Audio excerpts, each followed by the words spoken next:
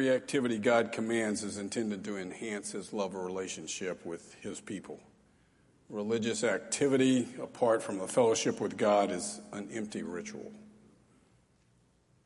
Many become comfortable with their religion, and they do not even notice the absence of God sometimes when they worship.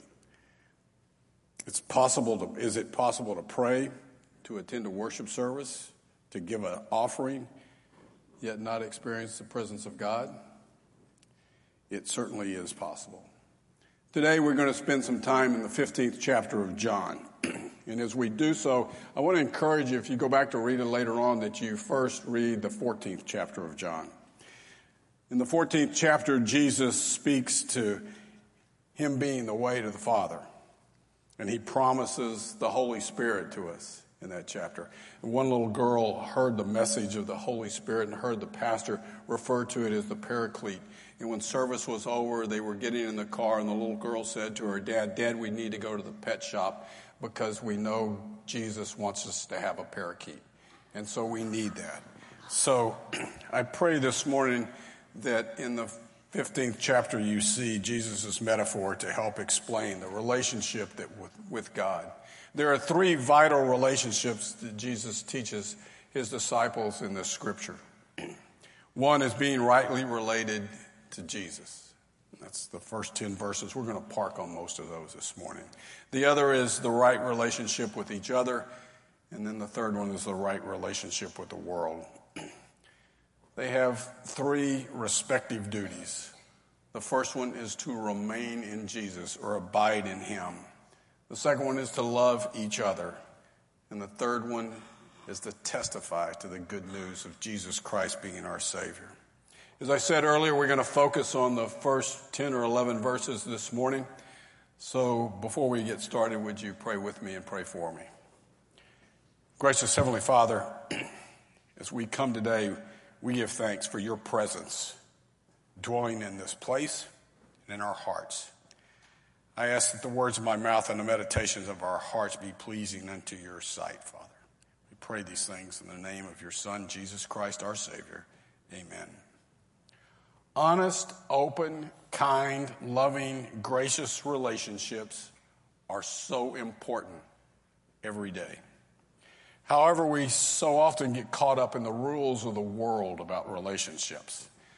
You know, we look at a relationship and sometimes we think, what is in this relationship for me? Can I fake this relationship until I get what I need out of this relationship? Do I really care if anybody gets hurt? Well, as long as it's not me, I'm not sure that I really care. And do you have relationships where you truly trust the people that you're dealing with? You really believe that some people have your back. You know, as I mentioned last week in law enforcement, there's a lot of things that police officers do, and when they get ready to execute a warrant, there's a lot of intel that goes into that. They do a lot of surveillance. They do a lot of investigating. And when they put a plan together to run a search warrant, it's even approved by a judge as to who they can arrest and what evidence they can be looking at. And so they put this plan together and they work together as a team and they believe in each other and they trust each other. You see, if we were to execute a warrant and I was responsible for the first room to the right, and when the door was kicked in, we went in and I went past that first room, or I just glanced in that first room, not noticing that there was a closet in there, I have put everybody in jeopardy. Those that believe that this is your assignment, this is what you're supposed to be doing, I have let them down. And I want to promise you, when we would do debriefings, when you made a mistake, you were corrected. You were corrected to the point that you understood that you put everyone in jeopardy by not doing what you're supposed to be doing. So evolves a trust in one another, a reliance on one another. As you've heard me say before, I had the same partner for 30-something years. I knew where Jim was all the time. And I knew the little things that were really going to irritate him. So I could be right there for him to make sure that we didn't go off the rails. that trust is necessary in a relationship. So my question is, what kind of a relationship do you have with the one that you can truly, truly trust at all times and all things? And that is Jesus Christ. You see, it's not an ongoing, it should be an ongoing relationship. It's not one that you turn off and on. There's a country western song that's out right now says, I only pray when I need Jesus. Do other people see by the way you live your life the relationship you have with God? We want to see what Jesus told his disciples about the relationship that he had with his Father. We're going to hear that today. First, in Matthew 5:16, we read how Jesus tells his disciples what their relationship in following him should be, which is the same relationship Jesus had with his Father and that we should have each day. Jesus said, let your light, or our light, which is the hope in him, shine before men, that they may see your good deeds and praise your Father in heaven. You see, this is all about God's glory. It's not about me. So grab your Bibles. We're going to start in the 15th chapter of John. We're going to begin in the first verse. I'm going to read the first 12 verses, and then we're going to break it down very quickly. Jesus says, I am the true vine, and my Father is the gardener. He cuts off every branch in me that bears no fruit, while every branch that does not bear fruit, that does bear fruit, he prunes, so that it will be even more fruitful. You are already clean because of the word I have spoken to you. Remain in me as I also remain in you. No branch can bear fruit by itself. It must remain in the vine. Neither can you bear fruit unless you remain in me. I am the vine, you are the branches. If you remain in me and I in you, you will bear much fruit. Apart from me, you can do nothing. If you do not remain in me, you are like the branch that is thrown away and withers. Such branches are picked up, thrown into the fire, and burned. If you remain in me and my words remain in you, ask for whatever you wish, and it will be given to you. This is to my Father's glory, that you bear much fruit, showing yourselves to be my disciples. As the Father has loved me, so I have loved you. Now remain in my love. If you keep my commands, you will remain in my love, just as I have kept my Father's commands and remain in his love. I have told you this so that my joy may be in you, and that your joy may be complete. My command is this: love each other as I have loved you. So let's look at the second and third verse real quick. You see here, the gardener wants the fruit to be produced from the vine. In the Old Testament, the grapevine was a prophetic fruit. Grapes symbolize Israel's faithfulness doing God's work. At Passover, the fruit symbolized God's goodness to his people. Now Jesus says that he is that vine.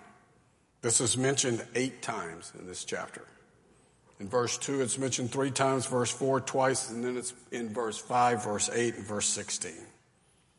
This fruit that Jesus is referring to is to what God desires from his people to be obedient, righteous, and just followers of Jesus. Every branch in Jesus that does not produce fruit, the gardener cuts off. The phrase here, in me, does not mean the same as the phrase in Christ that Paul writes about. Here it means every person who professes to be Jesus' disciple is not necessarily a true follower of Jesus. We can look at Judas and see that.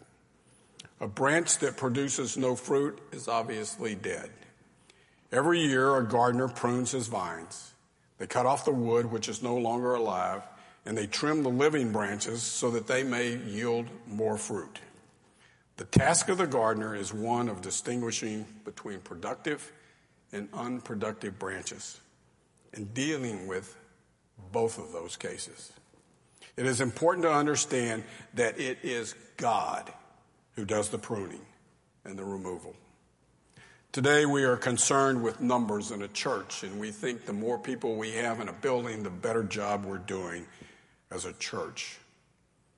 And this seems to be the driving factor for so many people, and so we have followers that acquiesce with just showing up and giving commitment to Jesus only with their lips. The question of status of the branches is not as important as the issue of fruitfulness from the branch. You see, Jesus said that he addressed those of being cleaned, and pruned, and pure. The assumption should be made that they're the most fruitful.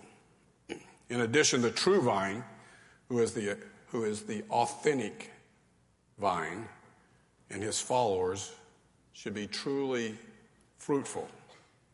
And they should be fruitful in communicating the good news of Jesus Christ and the sharing of the gospel. And you look at verse 4, we see the fruitfulness as a result of the Son's life being reproduced in his disciples. The followers' part is to remain in Jesus. The word remain is key to John's theology. It occurs 11 times in this chapter, 40 times in his gospel, and 27 times in John's epistles. What does it mean to remain? Well, first, it means to accept Jesus Christ as your Savior.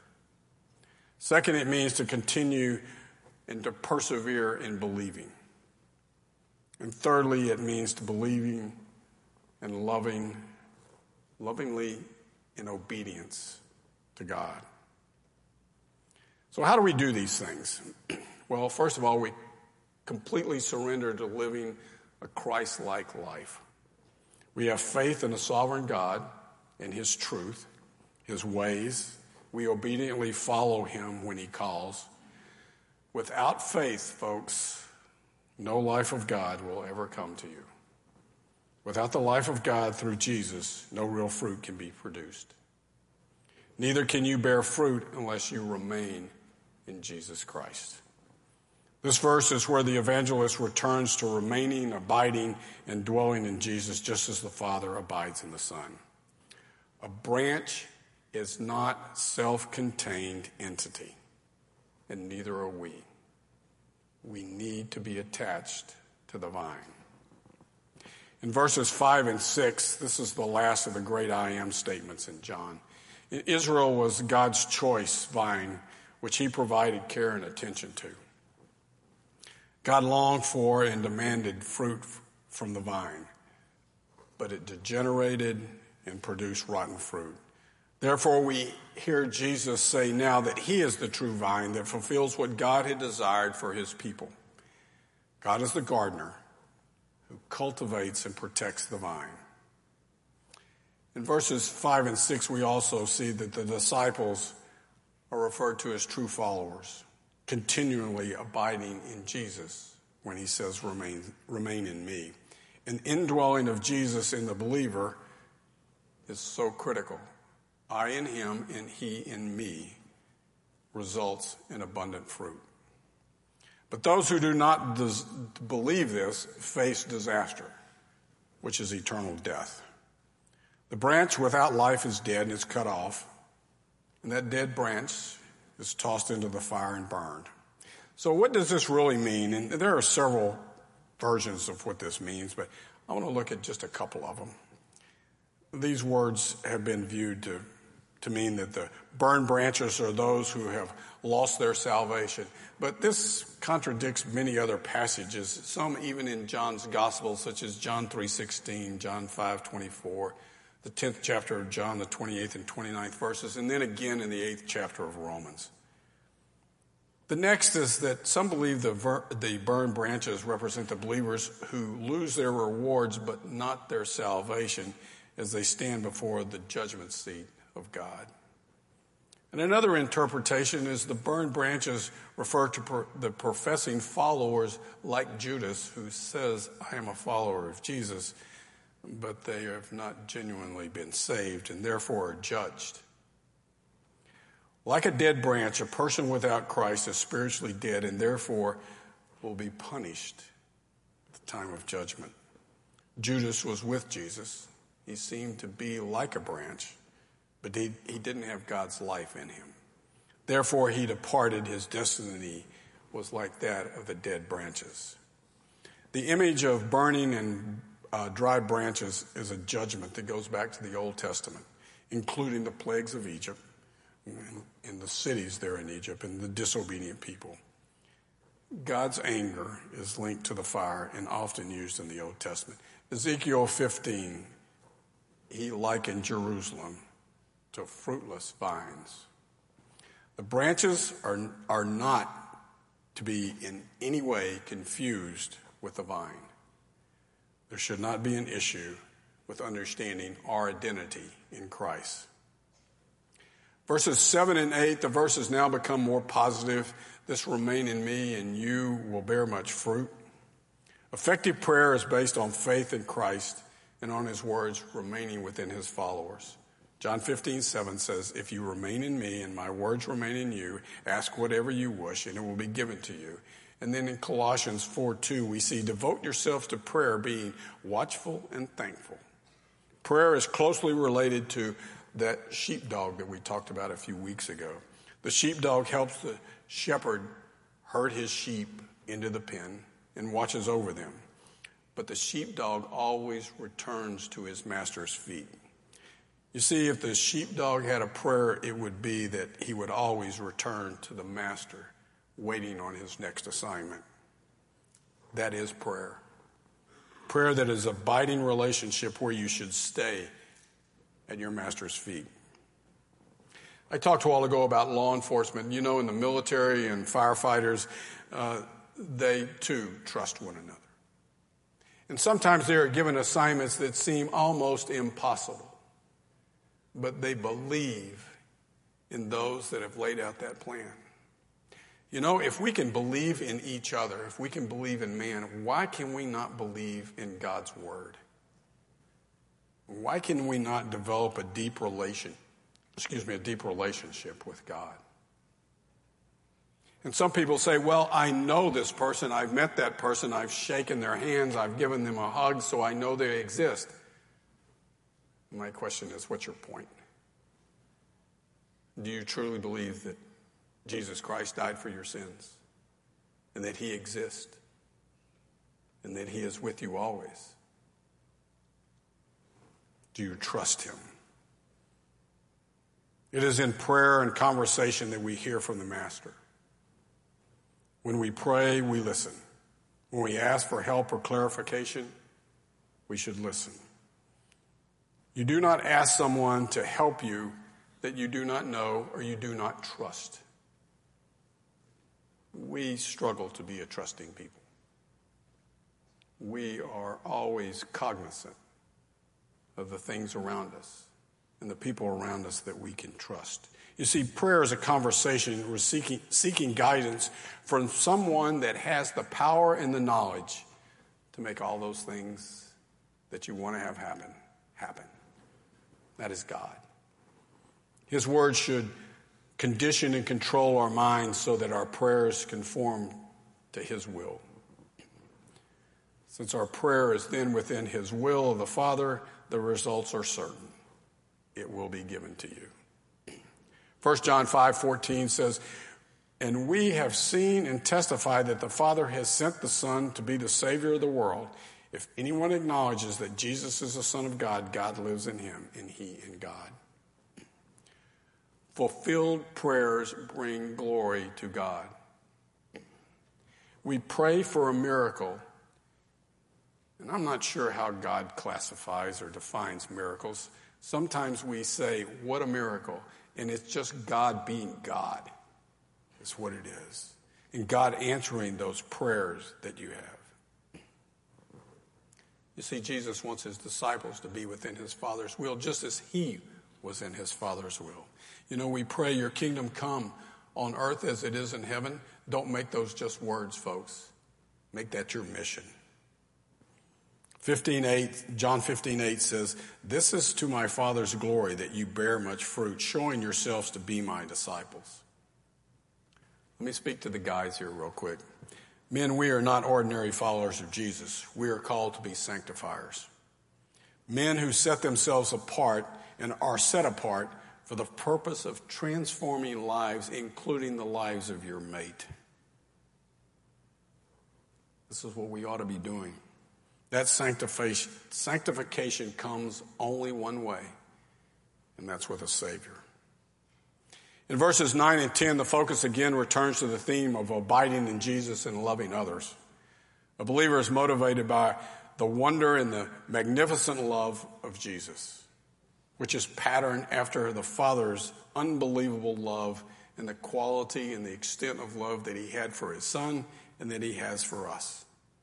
Remain in my love might seem like a magical, mystical thing, but Jesus makes it concrete and he makes it very real. Obedience to the Father's will is the same for the disciples as it was for Jesus himself. Active dependence and loving obedience are the proper paths for God's children. That does not mean that we have a better idea than God or that we don't take God's idea and form it to where we think it should be going. It means just what that is that we are children, obedient children of God. And in verse 11, while the 11th verse is not the final verse of this chapter, this verse brings what Jesus is talking about to a final stage. It focuses our attention on the promise of joy. Obedience, love, fruit-bearing, joy. But with that comes pruning. And sometimes we look at pruning thinking that's kind of scary and that's going to hurt. But you know, the thought of the joy should bring excitement. Paul's in prison and Paul says, I count this all joy. We should count the pruning process, the correction from God Almighty, as joy. You see, God sees things that can be better, and he wants us to be happier and to have more joy. So we get pruned. The purpose of Abiding Vine is to provide the sense of pleasing delight to those that are true disciples, obedient to God. Despite the pain of pruning, there is joy in remaining in Jesus. It should bring the realities of joy into our lives, that we are united in the vine of Jesus and his sacrificial death and the power of the resurrection. There are those that feel they must constantly be laboring for the Lord in order to meet God's high standards. Jesus gave us a clear picture of what our relationship to him ought to be like. He is the vine, the source of eternal life, and we are the branches, the place where the fruit is produced.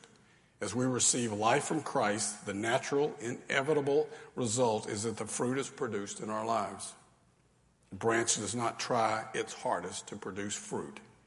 It's the true vine that the fruit comes from, but only if the branch is connected. That relationship has to be there. It can't be one of those of, yeah, I've heard of Jesus. I've been baptized. And I go to church. So I'm headed for heaven. There's much more to that deep relationship than just that. In our zeal to produce results for our Lord, we sometimes become so intent on fruit production that we neglect abiding in Christ. We may feel abiding in Christ is not very productive. It takes too much time. I don't have time to wait. Let's just produce this fruit. Yet Jesus said that it's not our activity that produces fruit. It is our relationship with him. Jesus gave an important warning to his disciples. He cautioned that if they ever attempted to live their life apart from an intimate relationship with him, they would discover that their life ceased to produce any significant results. They might exert great effort for the kingdom of God, yet when they stopped accountability in their lives, they would see that they found barrenness. One of the most dramatic acts Jesus ever performed was cursing the fig tree that failed to produce fruit. So my question is, are you comfortable in abiding in Christ, or are you impatient and you want to engage in activities? If you remain steadfast in fellowship with Jesus, a great harvest will come about and you will produce fruit in your life. Tony Evans gave an example one time of how we abide in Jesus and Jesus abides in us. And he talked about how we have an envelope with our name on it. In Jesus Christ, there was another envelope, and you put that envelope inside your envelope, so you had Jesus inside your envelope. And then your envelope went into another envelope that had Jesus' name on it, and so you are in Jesus. And then there's another envelope that with God's name on it, a fire retardant resistant envelope that you put Jesus inside, and it had God's name on the outside of it. So Satan has got to go through God and go through Jesus, and then even if he were lucky enough to get to you, you have within you Jesus. Galatians 2:20 says, I have been crucified with Christ, and I no longer live, but Christ lives in me. The life I live in the body, I live by faith in the Son of God, who loved me and gave himself for me. Your life will be full because you're full of Jesus. You know, as hard as it may seem to believe, relationships require a lot less work than religious activities. Ephesians 2:8-9 say, for it's only by grace you've been saved through faith. It's not from yourselves. It's a gift from God, not by works, so that no one can boast. Out of gratitude to this free gift of grace, we should seek to help and serve others in kindness, with love, and with gentleness, not merely to please ourselves. While no action or work can help obtain our salvation, God's intentions is that our salvation will result in acts of obedient service to his will. We are not saved for our own benefit, but to serve Christ and to build God's kingdom. Jesus invites us into a relationship that requires trust and knowledge of who he is and the promise of God's word that speak of the relationship that we should have. It is not a casual, on-again, off-again relationship. It's a constant relationship. It's not, it's a great idea, God, I got this from now on. No. It's about following his will. He desires from us that we know and be committed to him and to God's kingdom. Anything less will cause us to focus on ourselves and take our eyes off the cross of Jesus, and we will be just like Peter, who was walking on water and suddenly focused on the wind, and he began to sink. At the heart of many of our issues is the inability to know God's ways, and God's very clear. He says that his ways are higher than the heavens. His ways, his thoughts are not our thoughts and not our ways. They are not only bigger, but they're on a level that we struggle to understand. Thus, our need to trust and obey, following him, is important. You see, it's his will, not ours.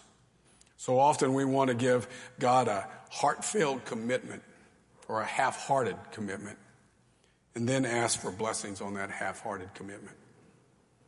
God is such a forgiving and loving God that he continues to work in our lives and around our self-centeredness. He prunes us. He is like that sculptor that takes a big piece of marble and begins to chip away at it, one little piece at a time, so he has a beautiful image when it is over. God calls us to be tested and our faith to be tested so that we trust him more and we trust him alone. All the pruning that takes place in our lives is for his purpose. Some pruning comes from our own bad decisions, but God knows when and how to graciously and lovingly prune us to where we can be productive for his kingdom. Please hear this. We are all children of God. In your DNA is your desire to remain connected to the vine, connected to Jesus. Through the sacrifice of Jesus, while we were still sinners, God granted us an eternal opportunity to abide in his kingdom. We are so connected to the love of Jesus that the death itself cannot separate us. Romans 5, beginning with the first verse, says, therefore, since we have been justified through faith, we have peace with God through our Lord Jesus Christ, through whom we have been granted access by faith to the grace in which we stand. And we rejoice in the hope of the glory of God, not only so that we rejoice in our sufferings, in that pruning, because we know that suffering produces perseverance, and perseverance character, and character hope, and hope does not disappoint us because God has poured out his love into our hearts by the Holy Spirit, whom he gave us. A prerequisite for receiving God in your heart is believing and trusting Jesus. To do that, you have to have a relationship with him.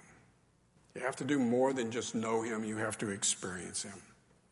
Preparation for that relationship is repentance, as Pastor Zeke said a while ago. And with repentance comes the presence of God.